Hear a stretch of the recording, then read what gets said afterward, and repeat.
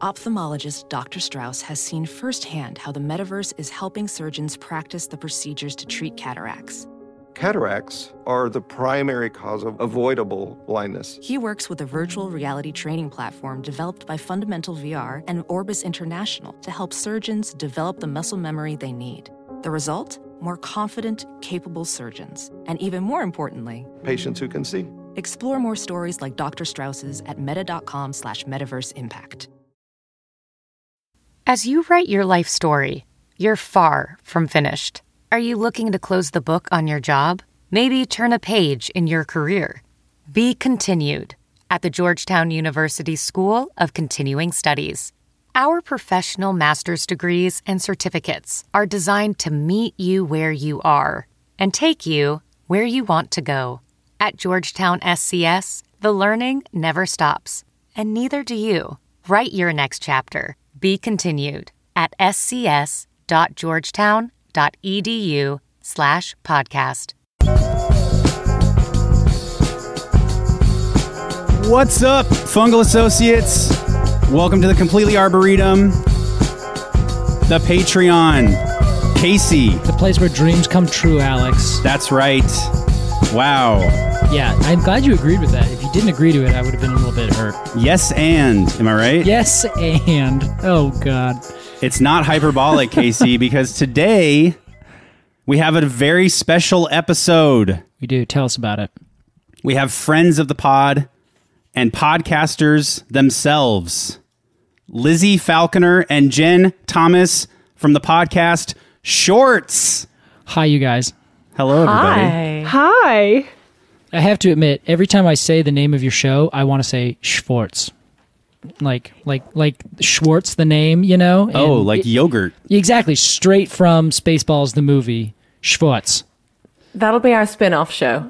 Okay, good. Or you just talk about the different themes of Spaceball movies and other things by Mel Brooks. Would be a great one. Exactly. Anyway, I just wanted to share. Casey. No, we'll always take that creative feedback, Casey. Okay, we'll take thank it. you. Yeah, we always love it. Yeah, anytime someone wants an opinion, just let me know. I'm here. Casey's consulting on your next podcast idea. That's how we view it. I invent the podcast idea, consult on it, then charge you for it. Wow. Absolutely. This is going well so far. Hello, Lizzie. Hello, Jen. Welcome to the show. Why don't we do this sort of open a la carte style and have you introduce yourselves? Lizzie, let's start with you. Okay. Thanks, Alex. Thanks, Casey. And hi, Fungal Associates. Hello. Nice to meet you all virtually via the pod. My name's Lizzie Falconer, and I'm the co-host of Shorts. I live in Portland, Oregon, and I'm super excited to talk with you guys today about this short story. We're super excited to have you, Lizzie. Jen, what's up? Well, I am the only person here who's not in Portland, so That's true. I'm already feeling like I'm gonna have to do some work here. You gotta make up for the hipness. There's none of that over here in London. We're not so hip. We've got other things going for us. What have you guys ever led on? Mod? Was that a thing? That was hip. Oh, no. Oh, no. I hope no one from the UK listens to this. Do we not talk about mod? I don't know. I don't even know what mod is. Shoot. Start the whole thing over. I mean, I'm not going to sit here and just talk about like the Queen, etc. Yeah. But I can do if that's required. You're not. We don't need you to be an ambassador for your country. Okay. You can just be who you are. Yeah. And Jen, please tell us who you are and what you do. Thank you so much. I'm Jen, and I am the other co-host of Shorts, and I'm over here in London. Lizzie and I started the podcast during lockdown because we were so far away from each other, and we wanted to have a reason to come back together and to talk about the things that we love. So it's just really exciting to be here and to meet you both and to share a little bit about this short story. It's super exciting to have you guys. You are both podcasters. You have a podcast called Shorts. Please, will you tell us a little bit about your podcast? It's delightful. I'll say that. I am a recent new binging fan. Please tell us about the premise of your podcast and what it's all about. Yeah, of course. So we started Shorts because we love reading, but we kept joining book clubs and then sort of falling away from being able to have read the whole book in time. I don't know if anyone else has experienced this. It's like, I love stories, I love novels, I'm here for it, and I'm only halfway through the book. I got distracted by a thing, and now I've missed the book club meeting. 100%. I feel like if you miss one of those two, you're like way behind. You can't. Yeah. It's over. Yeah. You're never getting back on the track. You just stop showing up. You're like, I'm done with this. I'm out. You have to ghost all those people. Yes, I actually did that to a book club that Jen and I were in with a group of women. I showed up to the first one, having not read the full book, and then just bailed.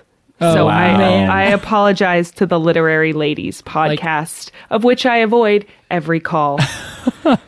You see him in the market, and you're just like, hi. You just like walk around like, oh, I'm just looking at these potatoes really intensely. Nothing else. Shame, the shame of it.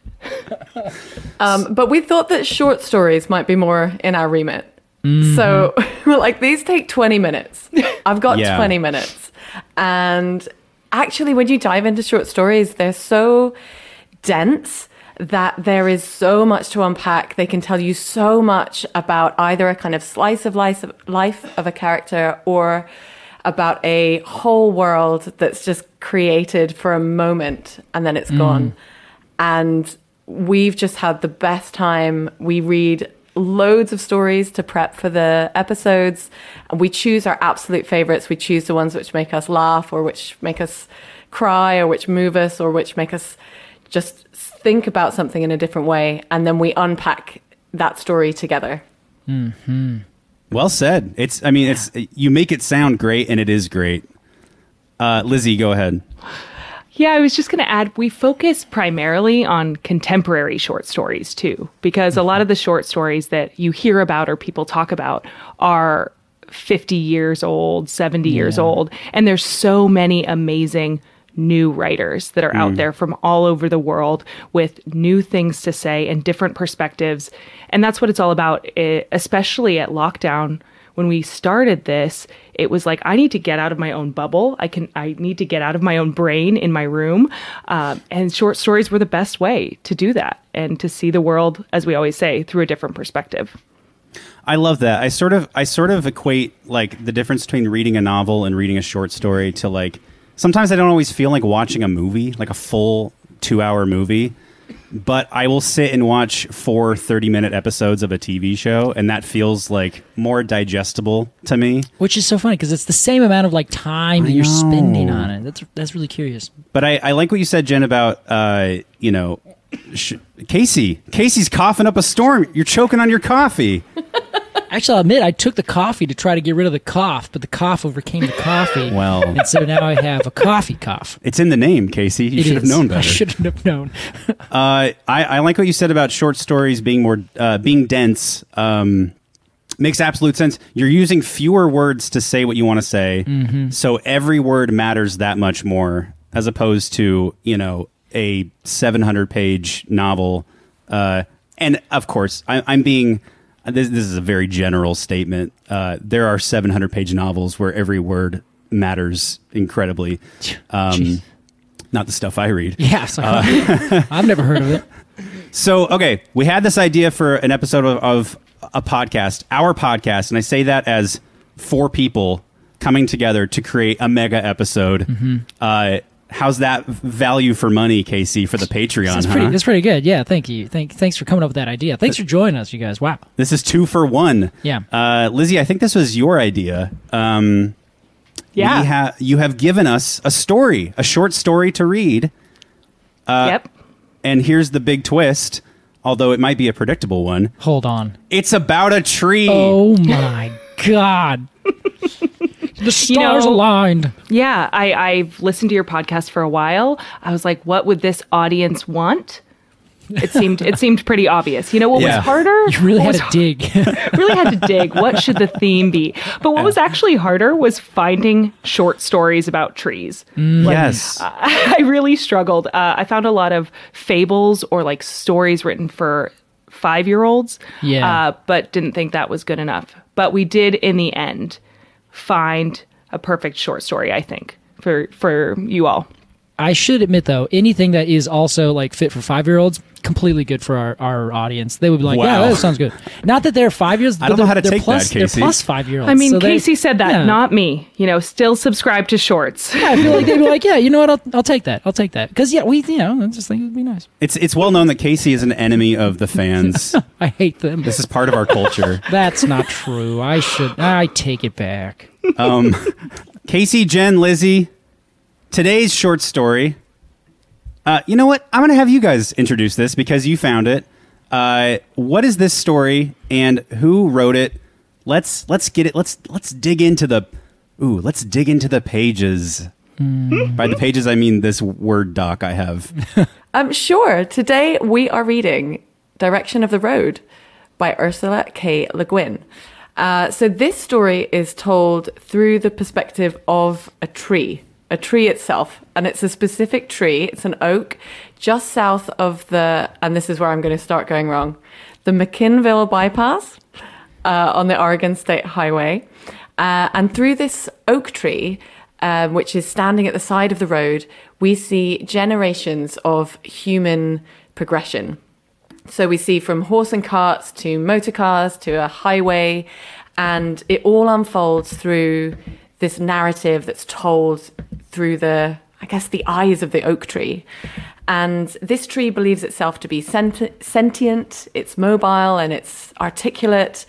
And through this voice of the tree, we are left to question our place in the world, our impact on nature, our constant need to move forward. And it raises all of these big questions about our own humanity.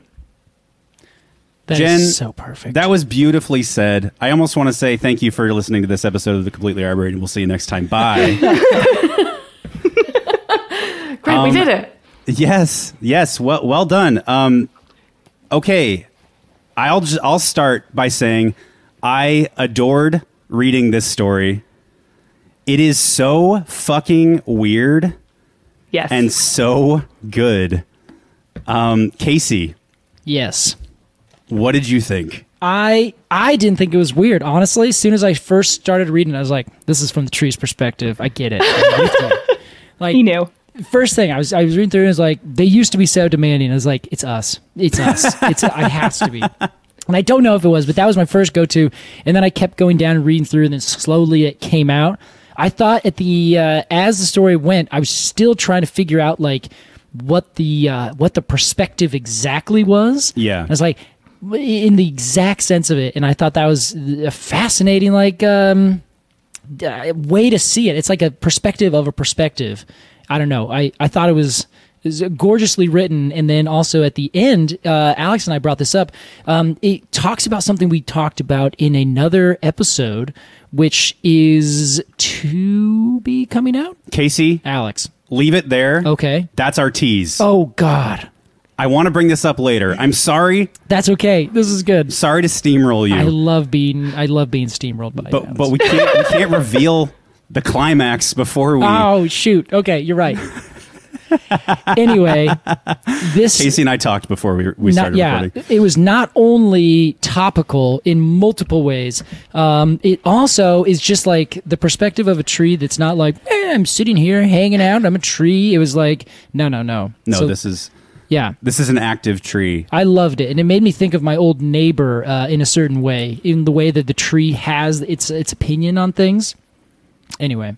Lizzie, give us your scoop on this strange as fuck story. Yeah, I mean, Jen and I haven't talked with any of you yet about this story at all, which is part of the fun part, to get everybody's different perspectives. But yeah, it's weird as shit, which I love. And I do love a short story that trashes humans. I mean, anytime that we can, I do love when there's subtle digs at humans, and there's not so subtle digs in this one. For sure. And I think it's worth saying that this short story was actually published in 1975. Mm-hmm. Yes. So, not so contemporary, but it was republished in 2017. So that's how I'm getting around this contemporary thing. But I had to read it a couple times to try to understand the perspective thing you're talking about, Casey, and I think we'll probably get into that. But my favorite parts of it were just how opinionated and stubborn this tree was. Like he talks about, he doesn't like squirrels, he doesn't like beetles, he likes birds. I don't know why I'm gendering this tree. Interesting. Continue. Sorry. Okay. So maybe we'll just maybe I should note that. But I just thought it was like you're saying, Casey, I've never thought about how a tree would see the world in this way. Uh-huh. It was so imaginative, and that was fun to just be like, well, that's what is he talking about? Like, I'm curious. Yeah. Yeah. So this story is short. It is a fitting story to have chosen for this. It's like 5 pages or so on my Google Doc. However, there is an immense amount of world building that starts immediately and continues through the entire story. To the point where I didn't really get the grasp of what was happening and what kind of universe this tree was existing in until like the last few words, which was fun. That's fun to read, and you don't quite understand, but you are intrigued, so you continue, and then little bits of information revealed as you. I'm describing good writing. The world building is so unique, and it feels very. I said this to Casey this morning. I said it feels like a science fiction story. I read a lot of sci-fi, and there's so much like assumed talk of like these characters exist in their world. The narrator isn't going to explain to us what's happening. They're just going to show what happens. Yeah. And the rules of their world, which is what this tree does. And you just kind of have to keep up.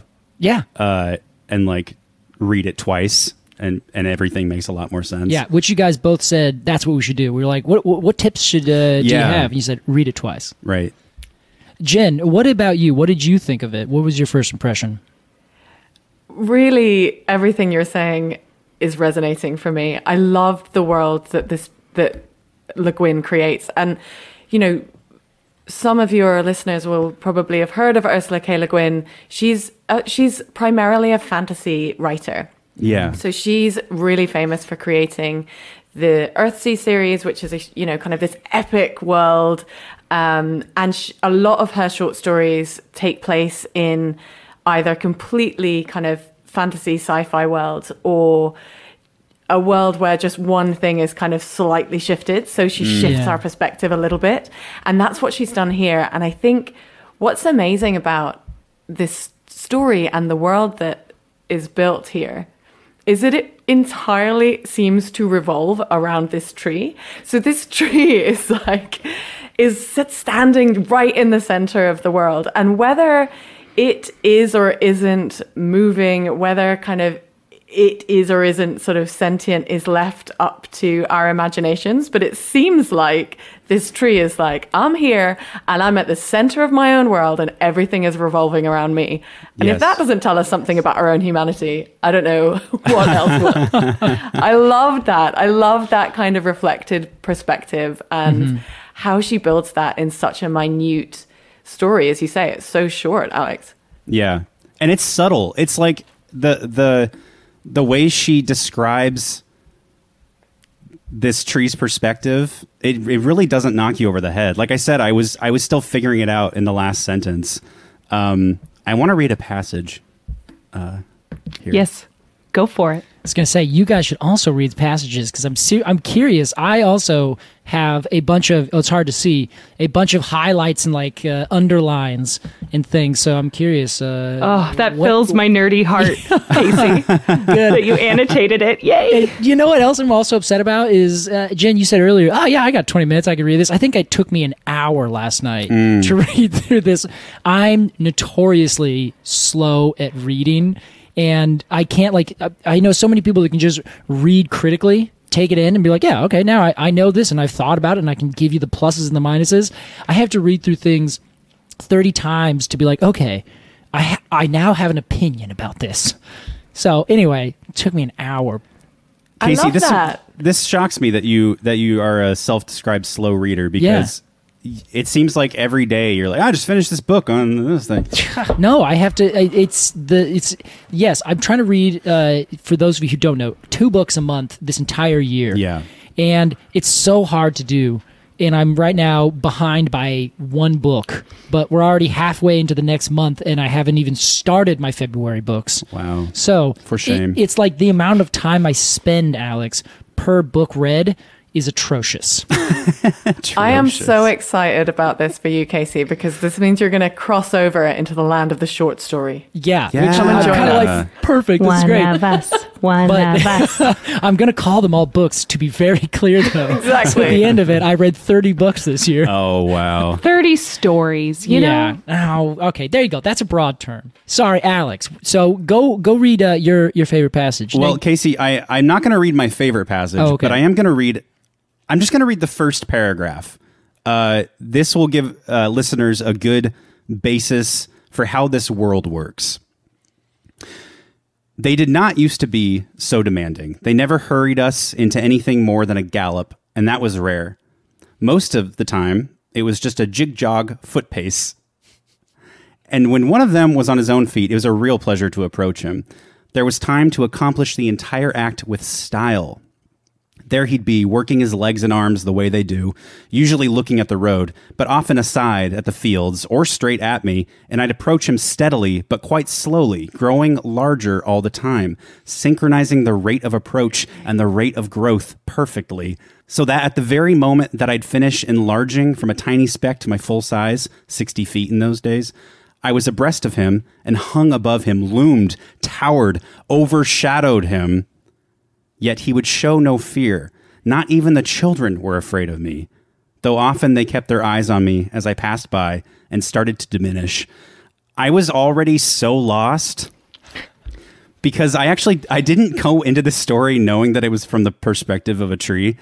I thought she was talking about a horse, and then it fell apart eventually when she mentions horses. But this is the first paragraph. It's a doozy. It sets up the rules of the world. And Casey, tell us about those rules. The rules. So this is the perspective I found after doing this. You're in a car, and you look in the rearview mirror, and you see something like coming at the mirror, and then it goes away again. Yes. Like, it gets further away. That's the rule that I found, is that the tree is not standing still, yes, but it's also growing and diminishing in size. So it's projecting its own perspective from the thing that is looking at it. So it's a perspective of the other thing. Does that make sense? Yeah. Casey, you nailed it. It took me so long to get that. I was like, I don't know if we can do this story because I couldn't figure it out for some time. Yeah. But wow. Yes. Amazing. I love that this tree has like a sense of pride in this like performance of growing and shrinking relative to another. What does she call them? Oh, I wrote it down. She calls them. The tree has different categories for mortal creatures. Yes. Yes. Bound, loose, or free. And she calls humans loose. Yes. Right. I love that. Loose creatures. A bunch of Lucy's out here. And she calls things that are made. I'm really going all over the place with this tree gender. She calls, like, if it's when we get to the car, they call it a making. Mm-hmm. Yeah. So if something is human made, it's a making. And I love those tweaks of language. So it's those things that make us realize we're in a world that's really similar, but just slightly different from our own. Yes. Yeah. It's almost creepy. I don't know. It feels a little bit like walking into Willy Wonka's factory and everything looks familiar, but you don't know the rules, and like everything's a little goofy and upside down. Yeah. You're trying to get your bearings through the whole story. You're trying to understand how much it is like the world you know. Yes. Yeah, exactly. And I adore the idea of things being loose. Like, yeah, it's a loose creature. Like, I think that's such a fun, like, term. Like, oh, yeah, that's just another loose one or whatever. Like, yeah, they're not bound to the earth. Yeah, but I imagine the perspective that, like, that's an evolution where it's like everything used to be bound. Now some have gotten loose.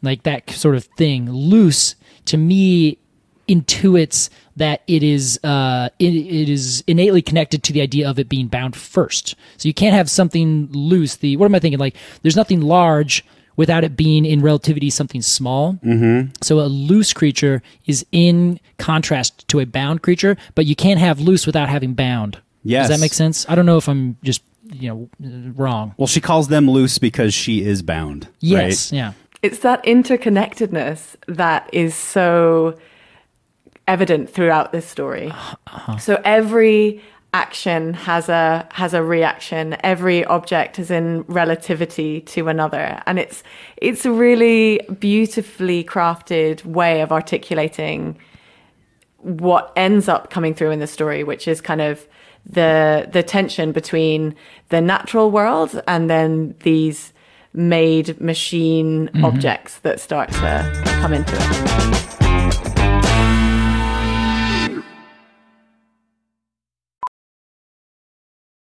Welding instructor Alex DeClaire knows VR training platforms like Forge FX help students master their skills. There's a big learning curve with welding. Virtual reality simulates that exact muscle memory that they need. Learn more at meta.com/metaverseimpact.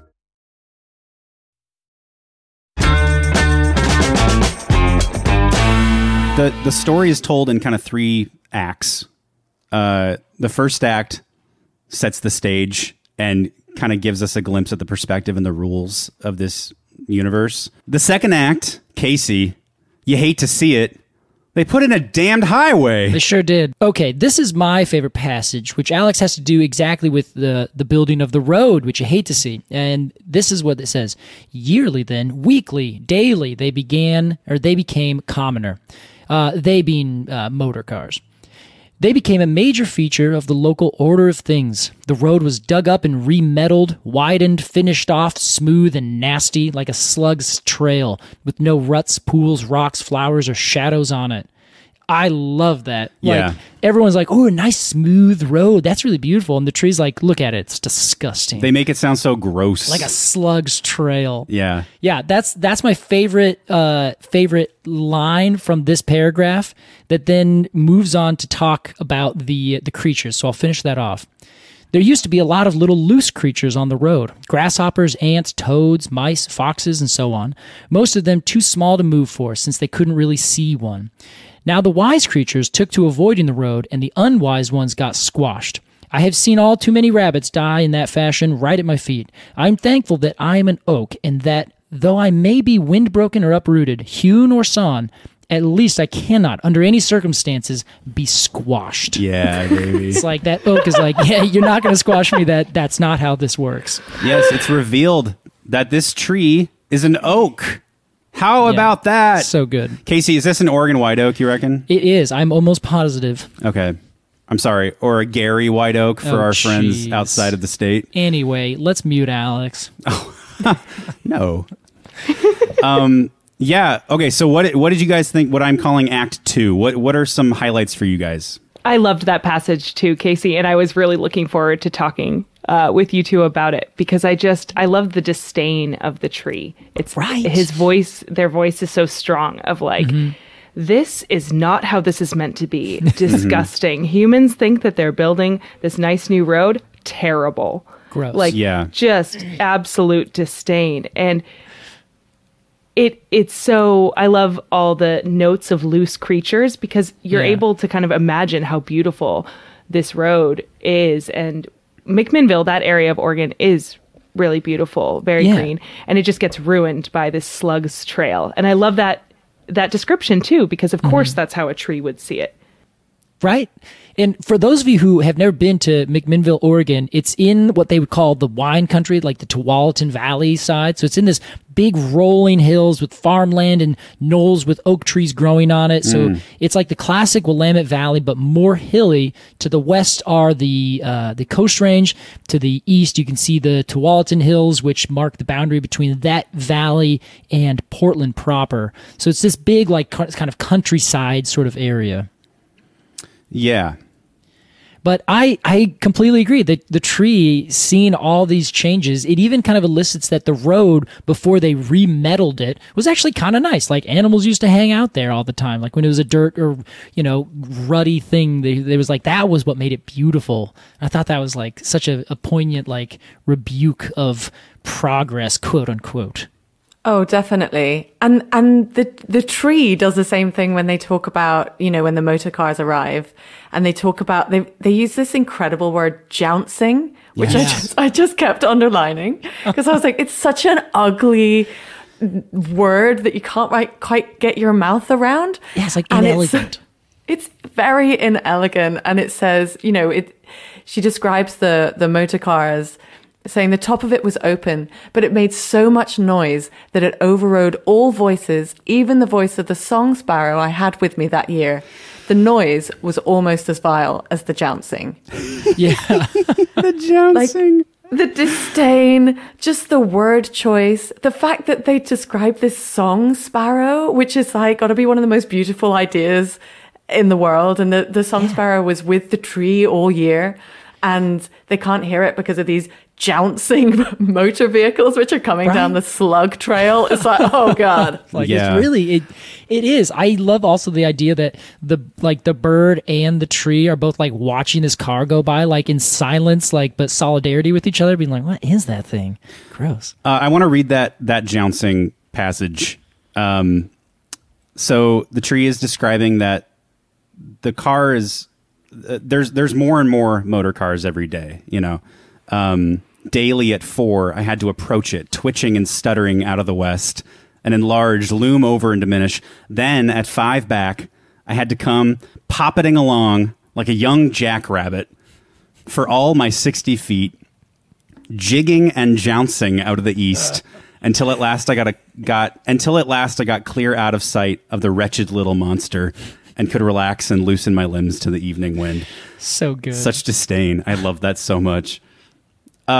Lizzie, I wanted to come back to something you said, that this tree is very judgmental. It happens a lot through this story that the tree is like labels things. There are some capitalized like titles for things. Mm-hmm. Most notably is the order of things, order and things both being capitalized, which to me I sort of interpret as like the laws of nature. Yeah. Mm-hmm. And then there's so many other ones, and I didn't fucking highlight them. They like progress is one that they did on there. Relatedness and relativity. Mm-hmm. Yeah. So I also noticed that one of my favorite books, it was called I, Lucifer, and it was written from the perspective of Lucifer. And the author, I think it was, I can't even remember his name. He took and capitalized a bunch of things all the time. Like he would just like da-da-da-da, then capitalize it because he's like, this is the official version of it, and made it into like a pronoun. And I love that. Every time I see that in writing where things are like not arbitrarily, but not like conventionally capitalized to like draw attention to it as like a solid thing. I understand that. It makes, I can relate to that. Jen and I, in our 2 seasons of shorts, have read our fair share of unlikable narrators. Oh. But, I, Lucifer, maybe we should check that one out, because no more unlikable narrator than Lucifer himself. Yeah, he's likable and unlikable, both at the same time. But I do love a narrator with a strong and slightly unreliable perspective. But I think that, this tree talks a lot about the order of things, and you get the sense that this oak sees itself as an integral part of the land around it and keeping everything balanced. And we don't really know what other... when I was reading it, I was just getting the sense of that's how it thought of things, was a balance, and trying to keep things moving as they had been. Mm-hmm.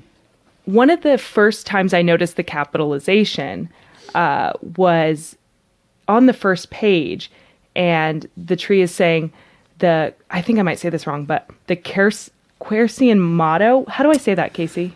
I think that's about good. Quercian motto is perfect. Okay. Or motto, sorry. The Quercian motto is break, but bend not, and I have always tried to uphold it. It was not only personal vanity, but family pride, you see, that was offended when I was forced to jounce and bounce in this fashion by a mere making. Wow. Oh, my. And Quercian, that's the Latin name yes. of an oak tree, isn't it? Correct. Yeah. Quercus is the Latin name, and quercitron is the old Latin term that they would just say, oh, yeah, that's a quercitron. That is an oak tree. So now we call it oak from a different kind of linguistic derivative.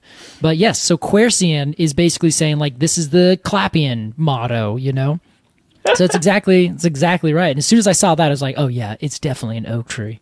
It's a Quercus garryana, Casey. Yeah, that's right. That's the species name. Casey, maybe this is a good time to show our lovely guests. We have our very own here, Alex. Take these. Okay. Came up with a motto for oaks ourselves, which is Quercus eternum. And we actually have stickers that we made up, and because a lot of people are like, yeah, I'm on oak side, Quercus forever. And so then Alex made this motto in Latin, Quercus eternum, and we're going to send these stickers to you guys. You earned them. Oh my gosh. This is not meant to be a plug for our merch store. This is just a gift that we're giving you guys. Because, I love that there is, in this, 70 years ago, 50 years ago, this author came up with another motto for oak trees, which is break but bend not. Yeah. And also, it's opposite. Usually everyone said bend but break not. I'm like, how tree-like? Trees definitely break, but oaks are so strong. It's like, no, I don't bend. I either break or I keep going. Yeah, man. That's pretty hardcore. I love that so much. I love how, firstly, I love this gift. And I'm really excited. Yes. Thank you so much. But I love how arrogant this tree is. Yeah. That motto, just the fact that there is a motto, the fact that they've gone into Latin to tell us it's a Quercian motto, you just are getting the sense of the oak knows that it's the shit. It knows that it's the most noble tree. And there's a bit, and I wanted to ask you about this, Casey, because it feels like part of the order of things is some kind of inter-tree hierarchy where obviously we feel like the oak is at the top, but it mentions a pussy willow and it mentions an apple tree, and with basically more disdain than it talks about humans. I would love your perspective. It has a Casey level position on apple trees. I believe it says the apple trees in the orchard at the foot of the hill did not seem to mind, but then apples are tame. Their genes have been tampered for centuries. Besides, they're herd creatures. No orchard tree can really form an opinion of its own. I love that so much. That's so fucking good. It's such a good sentence. I feel like I can almost feel the author just patting herself on the back. Can you imagine writing something like that and just being like, yeah, LOL. I mean, it's the 1970s, so I'm sure she didn't write LOL, but it's so good. It's so good. It's really good. I completely agree. But there's total humans and trees. Even if you look at the overstory versus the understory of a forest, there's some trees that are like, I'm always dominant. I will always be dominant. You will never be as tall as me. You can totally see that. And as soon as you anthropomorphize the forest even a little bit, you can get that kind of where do these trees hang out? Oh, that one's the seedy, swampy tree. And that one over there that grows in the high slopes and it doesn't want to talk to anyone. You can totally get this, idea where the oaks easily could have this, I am the grandest, I break, I don't bend, and anyway, all of my acorns know their duty. So, thank you. Another great line. All of my acorns know their duties. I have not given out one acorn that has not known its duty. I wanted to read this, or at least part of this. Later in the story, the oak confesses that sometimes it wishes it could just uproot and fuck all of my responsibilities as the center of the universe and the order of things. And then it ends with, Noblesse oblige. I trust I have never dropped an acorn that did not know its duty. I Googled noblesse oblige. I've never heard this before. It's a French term, Casey. Yeah. Do you know this one? I did. I also had to Google it. Did you guys Google it as well? So I actually know that. It's so it's one of those things that sometimes crops up in the English, I guess in the English language, it's kind of around. Yeah. But this obviously it's about, it's just, it's nobility and duty. Yeah, it originated in, I believe, medieval England, when the nobility was expected to also speak French, because French was like the high-minded language, and English is for peasants. And noblesse oblige means noble obligation. I mean, almost literally, probably. Yeah, it's heavy as the head that wears the crown. Yes. So it's kind of like, oh, poor, pity me. I have to do all these things to take care of you poor peons. I'm expected to be grand, therefore I must be grand. It's so fucking full of itself. I adore this tree. It just adds to it, you guys. I have a question for you guys. About halfway through the story, it says this: but I was very pleased when the motor car ceased to plague us. All month went by without it. And then the next paragraph, next month, however, September it was. What happened in August? Is this like a historical reference I don't know about? What's happening? Why are there no cars this 1 month and then they come back? Why is this in the story? What I love is that you've tapped into part of the reading of short stories that we always come back to. There is a section of my notes that simply says, stuff I don't understand. Is this in there? This is part of it. Also the ending, which I'm sure we'll talk about. But that whole bit of the ending goes into my stuff I don't understand category. Totally.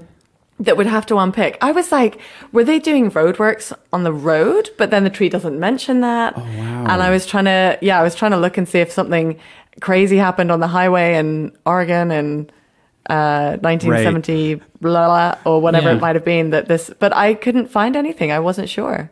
That is some serious. I love that devotion, like Googling news articles from that time in that place to see if anything was going on. That's incredible. I didn't even clock it. I missed it entirely. The only thing I could think, but this doesn't even make sense. It was like maybe it was harvest and all the farmers were like busy, so they couldn't drive around in their cars. But the farmers still got to go to the store. Casey, any ideas? What's happening in August of 19-something? I don't have any good idea, but earlier, the very first car that came jiggity jouncing down the road, it had a young man who was driving, and then an old woman who I believe they said that she was glowering. Yeah. And covered in rags. I'm sorry, rugs, I think is what it was. My assumption is that she died because they would leave at 4 and then come back at 5. They would do that every single day, and then all of a sudden it stopped. Wow. So I think that she died. That's how I took it. I think that sounds right, Casey. Yeah, it's very astute reading. Yeah, okay, great. And then they're like, no more cars. But then later, another one came. I don't know why. Maybe her house went up for sale or something, then someone else bought it. Now they're going out there. I don't know. That's a good. I'm a little mad that I didn't pick up on that. Well, I will also add that I never even questioned that. I thought it was just now moving on to the next device. I have to make some kind of transition. Yeah. And adding into that the birds, because previously they always know, like we were hanging out with the song sparrow or the finch or the bird or the robin, and now these are other birds that this is how the tree's keeping track of time is like, I think the birds left, so it must have been about this time. So I also, another part of me thought, it's probably pointless. So I didn't even write it down as like a thing I didn't understand. I just said, this must not be important, and moved on. So I see. It might be it's a bad side of me. No, I think you've just unlocked something for me there, Casey, actually.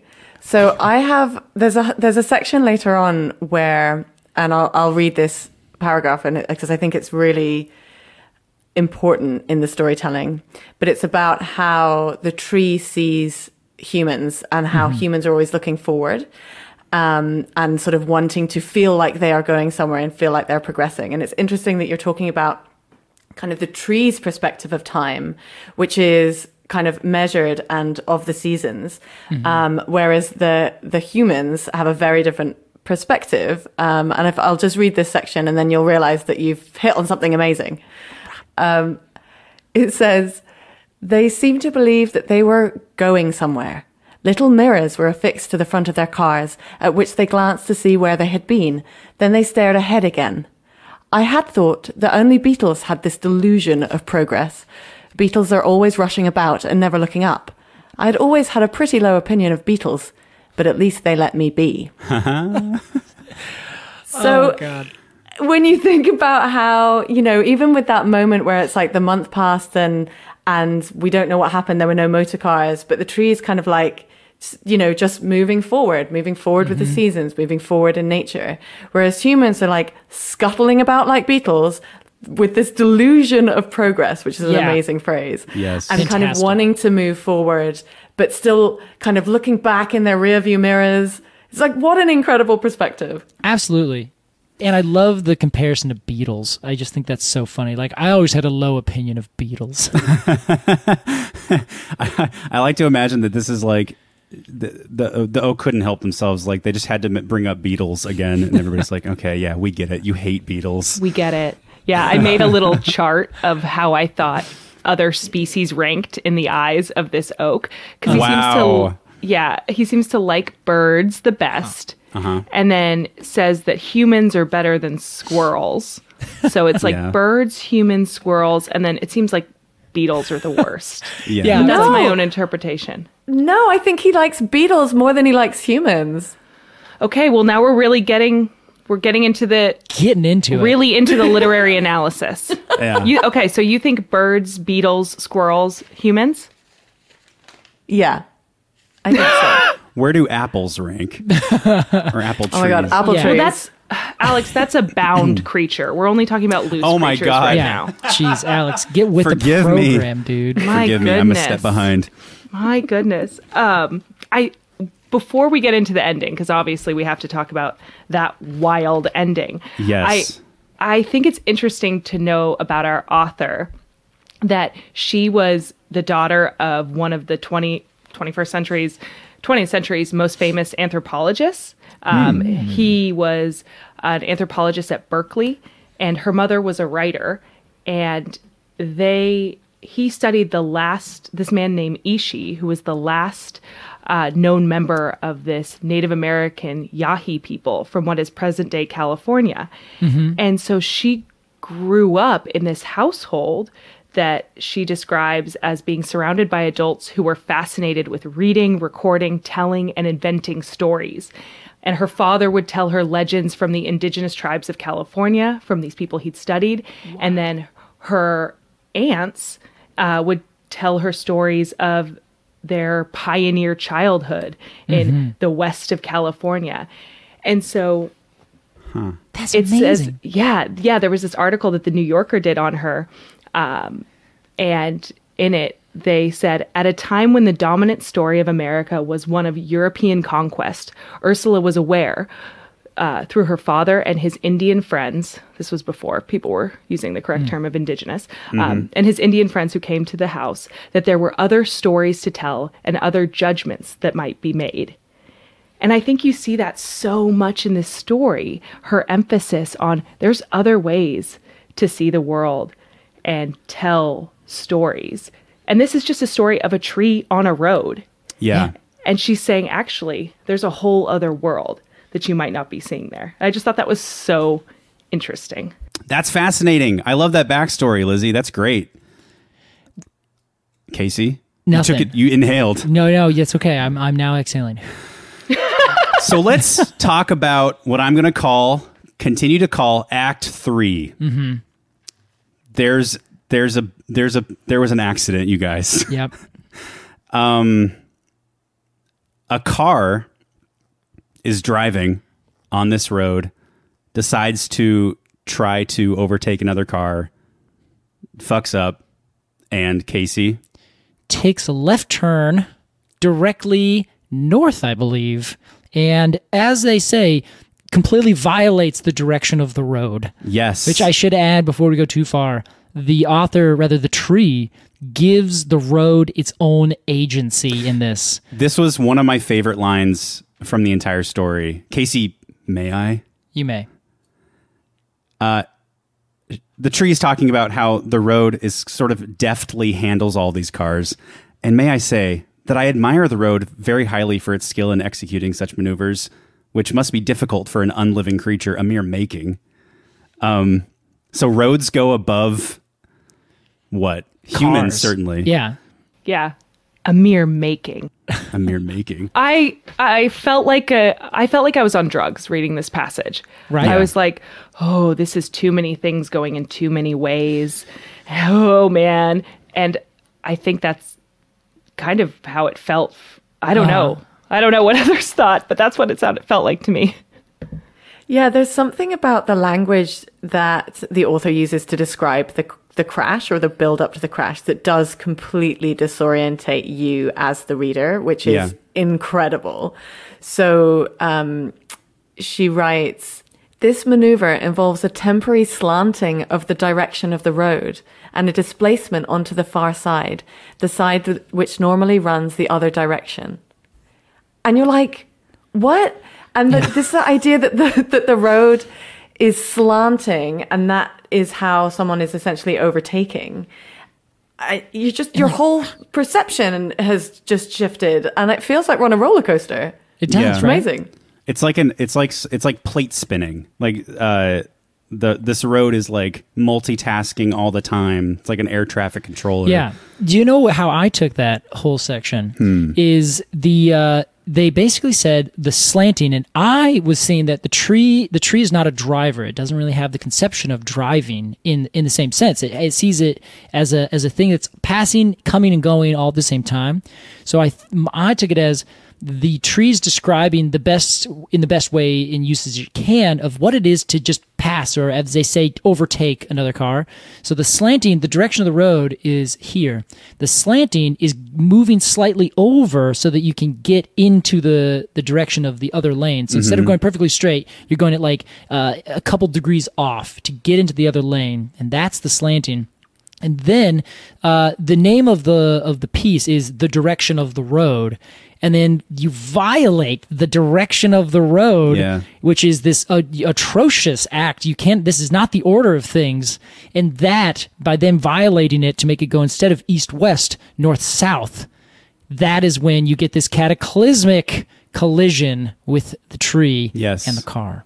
I love that interpretation, Casey. I'm totally into it, because actually in that passage I wrote, she uses the phrase "the direction of the road," and she capitalizes it in the same way that it is in the title. So this is the crux of the story. And as you're reading the whole thing, you're thinking the direction of the road. Okay, it's the progression of time. It's the kind of marching on of time and the change that this tree is seeing on this one road. And I think that's one interpretation. But seeing that this is this is like a glitch in the Matrix as well. Like this incident is the thing. This is the heart of it. This is this is what creates this kind of cataclysmic event. And I love how you've described that and pulled that together. Oh, thanks. So there's some damage to the bark, Casey, and I love that she mentions cambium. She does. The cambium is wounded. Yeah. The tree's aware of it too. It's like, I got a big scrape, but it's not that bad. I have to confess that I don't know what cambium is, nor did I Google it. Oh, that's fine. May I, Casey? You may, Alex, of course. I've learned a lot over the last year. I know. Your list of things I don't understand is getting shorter. Cambium is a layer of goop between the bark and the wood. And it's like the vascular system of the tree. So it ships up water and it ships down energy and sugars and such. Casey? That's perfect, yeah. Okay. And if you remove the bark, it essentially kills the cambium underneath that bark. Yeah. So if bark's ruined, then it also, if it gets damaged around it, but it's not ripped off, then it could still kill the cambium layer underneath. But then the trees compartmentalize that off, keep going with the rest of the whole thing. So you lose a little bit of cambium layer. It's essentially, you get a big scrape, but now you can't use those veins anymore until you rebuild that entire section of your arm. There you have it. Wow. Yeah. Casey, this is also the first place in the story where she mentions the size of the tree. Mm-hmm. Is this a big oak? 70 feet, 2 feet, 70 feet, 2 feet, 72 feet tall. about 9 feet in girth, which I'm going to say is diameter. Yeah. Huge. That's a big-ass oak. That's a big-ass oak. Not unheard of. No, totally reasonable, yeah. Okay. I mean, maybe for our oaks, 9 feet in diameter is pretty massive. So that's big. It might be a little, in terms of reality that we know, if you go out to McMinnville, you'll probably see 4-foot oaks any day of the week. There you have it. Mm-hmm. But anyway, so keep telling us, you guys, what your interpretation of, I'm curious, this whole, as Alex is putting it, that last act. And what is the tree's response to this? Yeah, I'd love to read this section because I think it's so interesting. So he says, "The driver had no time to say anything. I killed him instantly. It is not that I protest. I had to kill him. I had no choice and therefore have no regret. What I protest, what I cannot endure is this. As I leapt at him, he saw me. He looked up at last. He saw me as I have never been seen before, not even by a child, not even in the days when people looked at things. He saw me whole and saw nothing else, then or ever. He saw me under the aspect of eternity. He confused me with eternity. And because he died in that moment of false vision, because it can never change, I am caught in it eternally." The tree's so pissed. It's so fucking weird. It's so weird. Yeah. What do you think, Jen? I mean, Jen's speechless. Yeah, it's like, you can't say anything. it's like the 5th time I've read that section, and I'm like, what? Like that, I couldn't work out. Is this part of the kind of fractured reality that we're living in through this story? Is this part of the world that they're in? Is the tree like a kind of puppet master who can't ever be kind of truly looked at? Or is it because humans have just been passing by, like giving no care to this oak at all, and then suddenly in the moment of kind of death, they, like, the human has achieved some kind of clarity? I just don't know. Yeah. Right? That's what this whole end section and the next three paragraphs beneath it, kind of also lamenting it. The tree, to me, is clearly upset about this. Like, it's unendurable, and they're just like, why did you put me in this position? Like, I can't, like, the nature of things are such that I act like this, and I will do it. I will always come over and I will always loom and then go away. But then when you connect me, you entangle me into this reality, this eternity. Now you're saying that from that one thing's perspective, I am eternity. And then the tree says, I am not eternity, which is funny because then everyone in the world also thinks trees represent this stability over time. Like, it's a big thing with, like, property values. It looks like your old house is old because there's a big tree next to it. And it also represents stability in the sense of, like, this tree is a very stable thing. It must last forever. But the tree patently just refutes that entire idea. It says, I am mortal, therefore I am, like, not, I am life, I am mortal. I'll die. I'm just an oak tree. Come on. But now it's basically saying, you have forced me to take on an identity that I am not. Yeah. And it hates that. It's one last, for me, it was like one last reason to hate people. In cars. Because this whole philosophy, the order of things, was ruined by a human.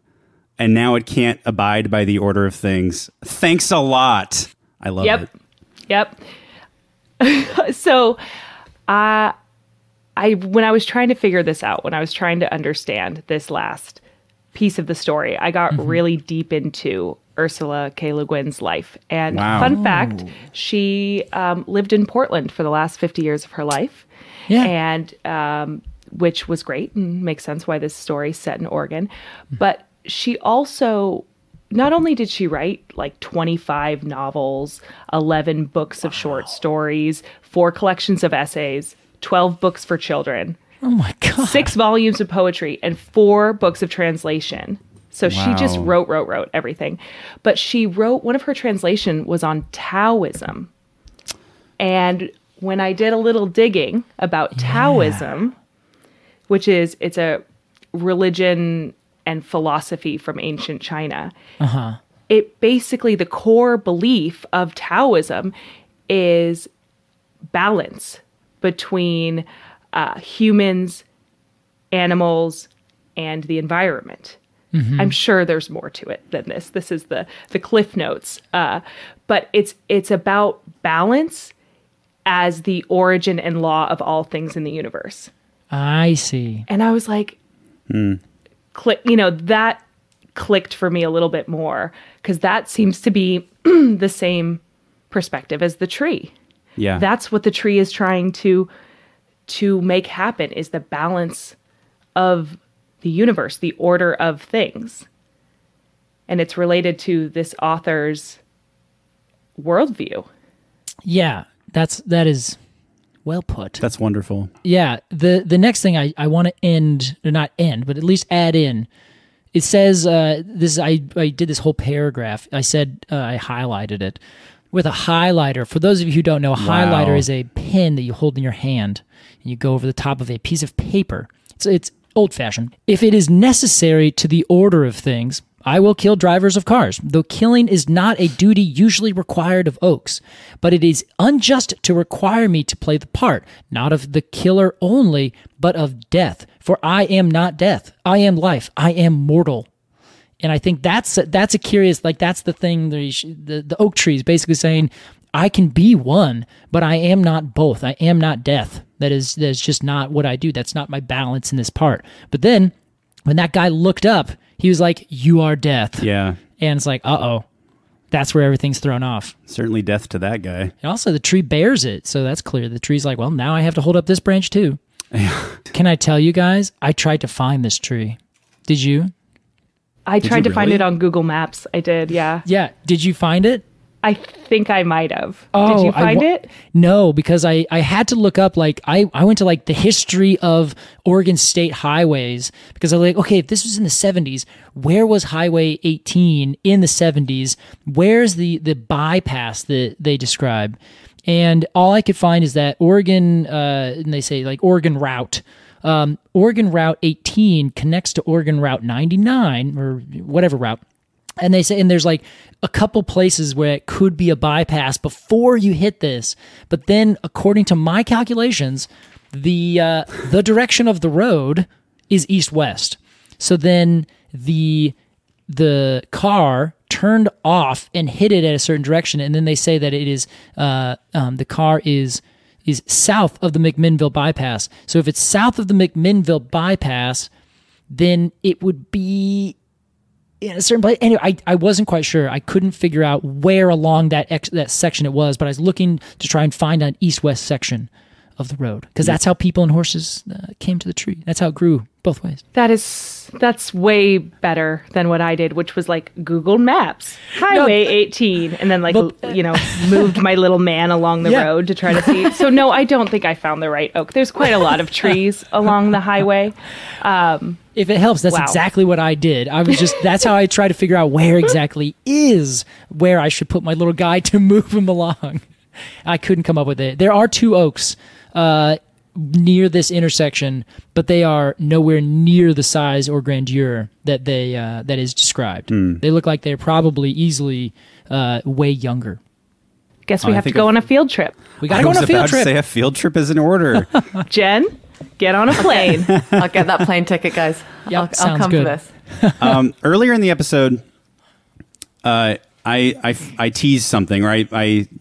Casey teased something. The payoff might not be so sweet, but here it is.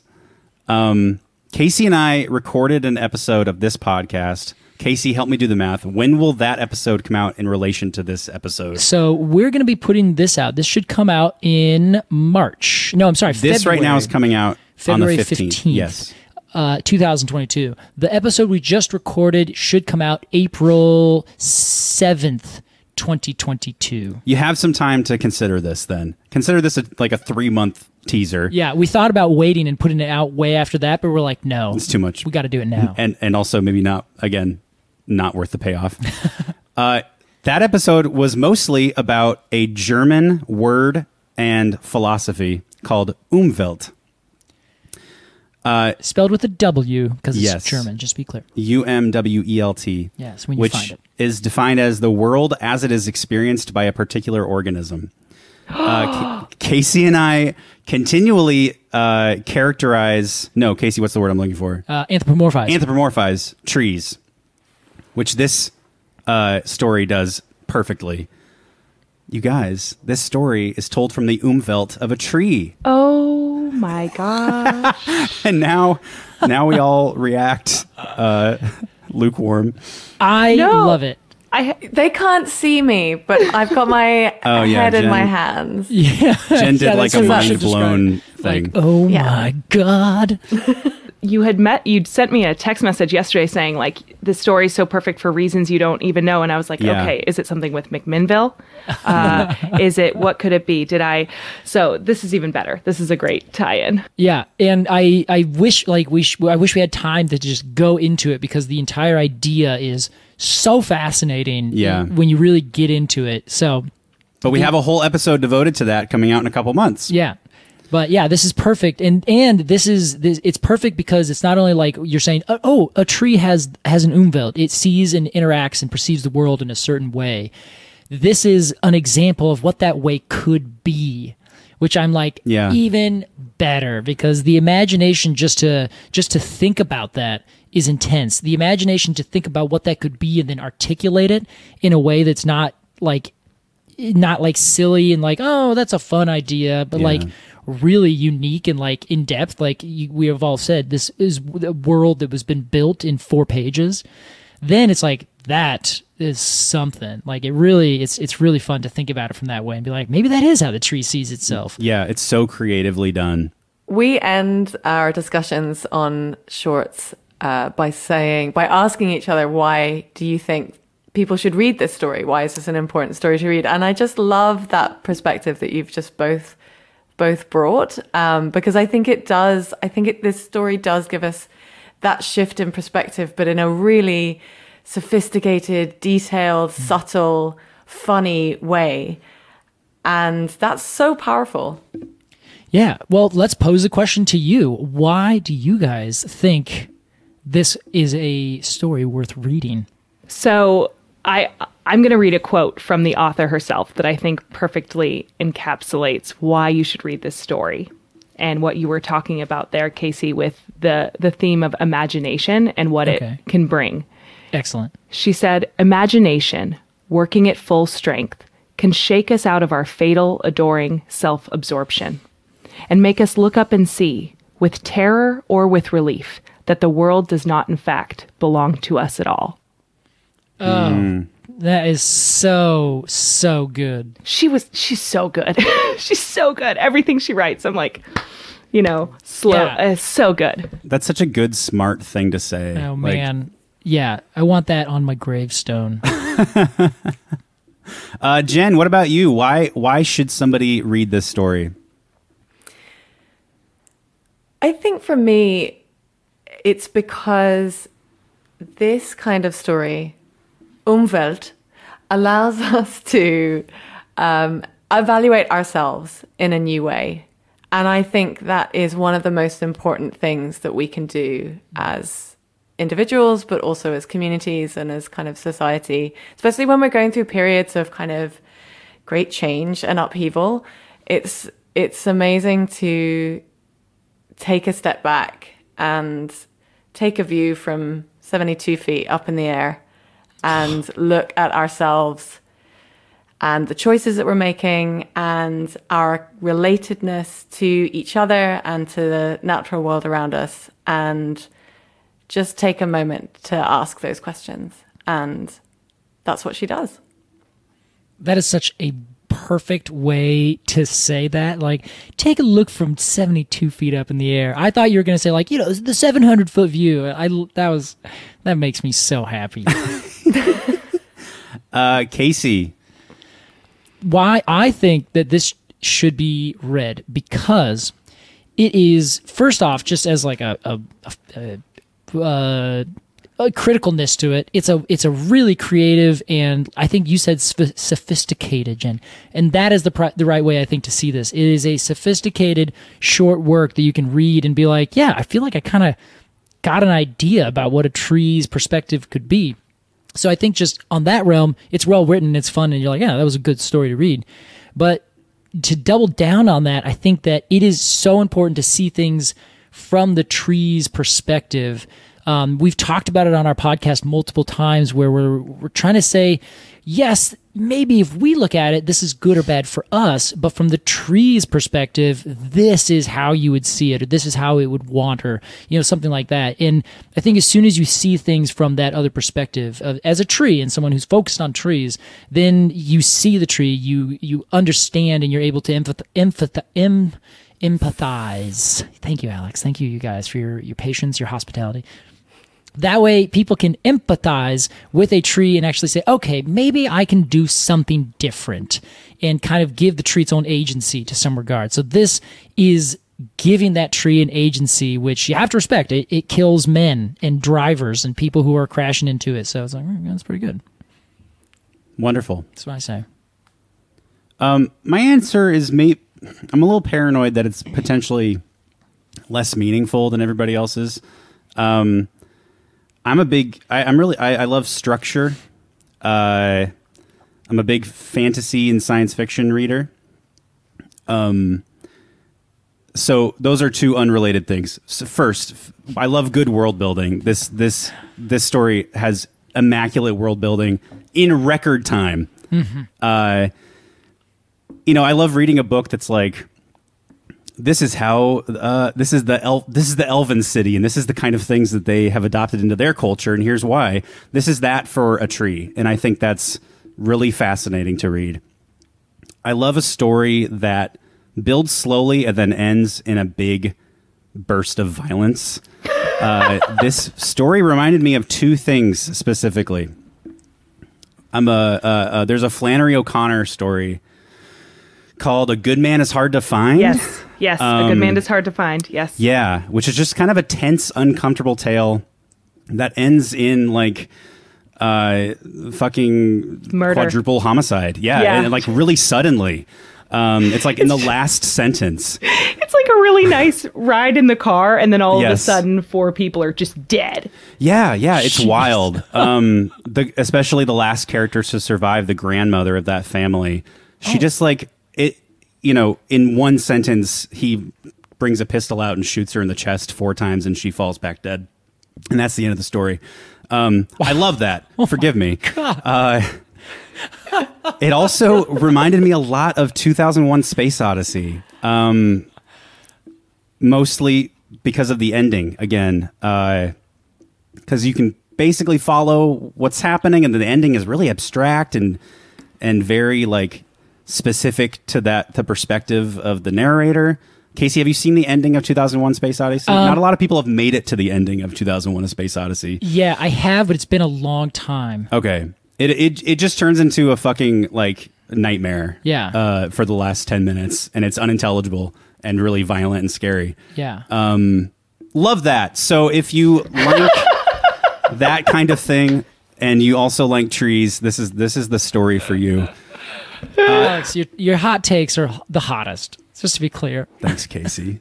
Lizzie Falconer. Oh, sorry, go ahead. I was just going to say, Alex, you were like, I don't know if my response is going to be as sophisticated, but here's a reference to a classic short story, and I'm going to absolutely remember the ending and be able to nail the theme. So let's just give you some credit there. That was well done. Yeah, you totally get credit. And also, I love...